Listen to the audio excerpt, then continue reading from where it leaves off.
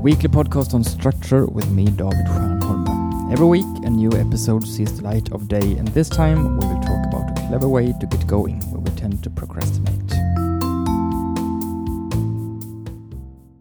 Sometimes, when the deadline is fast approaching, some of us are tempted to procrastinate the task due soon for just a little while longer, since we still have a little bit of time left before it is finally due. Having some setup time is fine, but most often than not, the procrastination is not helping us. The later we get started, the more stressed we will be, and again promise ourselves that we will never ever start a task at the very last minute. So, we need to get around our old habit of procrastinating, and if this all sounds familiar, then perhaps the tip I will relate to you today might help you get started sooner with tasks you otherwise involuntarily postpone.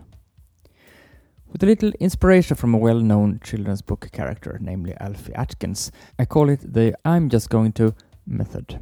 When you catch yourself taking every opportunity to do something other than the task that needs your attention, such as Facebook, social medias, getting another coffee, or whatever else that attracts and distracts you, tell yourself, I have no reason not to get started with the task I am avoiding, since I'm not going to do all of it now. I'm just going to... And then you think of some really simple, small and quickly done aspect of the task, which you could just do to begin with. If you want ideas of what this small, simple and quick thing might be, which could make it easier for you to think I'm just going to. Here are 9 suggestions of things we could do as a short I'm just going to task. Create a new document and name it. Google the contact information. Write down 5 quick points I want to include in the email. Quickly sketch out what my thoughts at the moment are and not my final conclusions on the content of the 10 episodes. Quickly skim through the current week in the calendar to see what meetings or commitments I still have left. Make a quick list of what I think needs to be done before I turn something in. Open the folder and remove any material I know is obsolete. Call your colleague just to see how far he has gotten with something.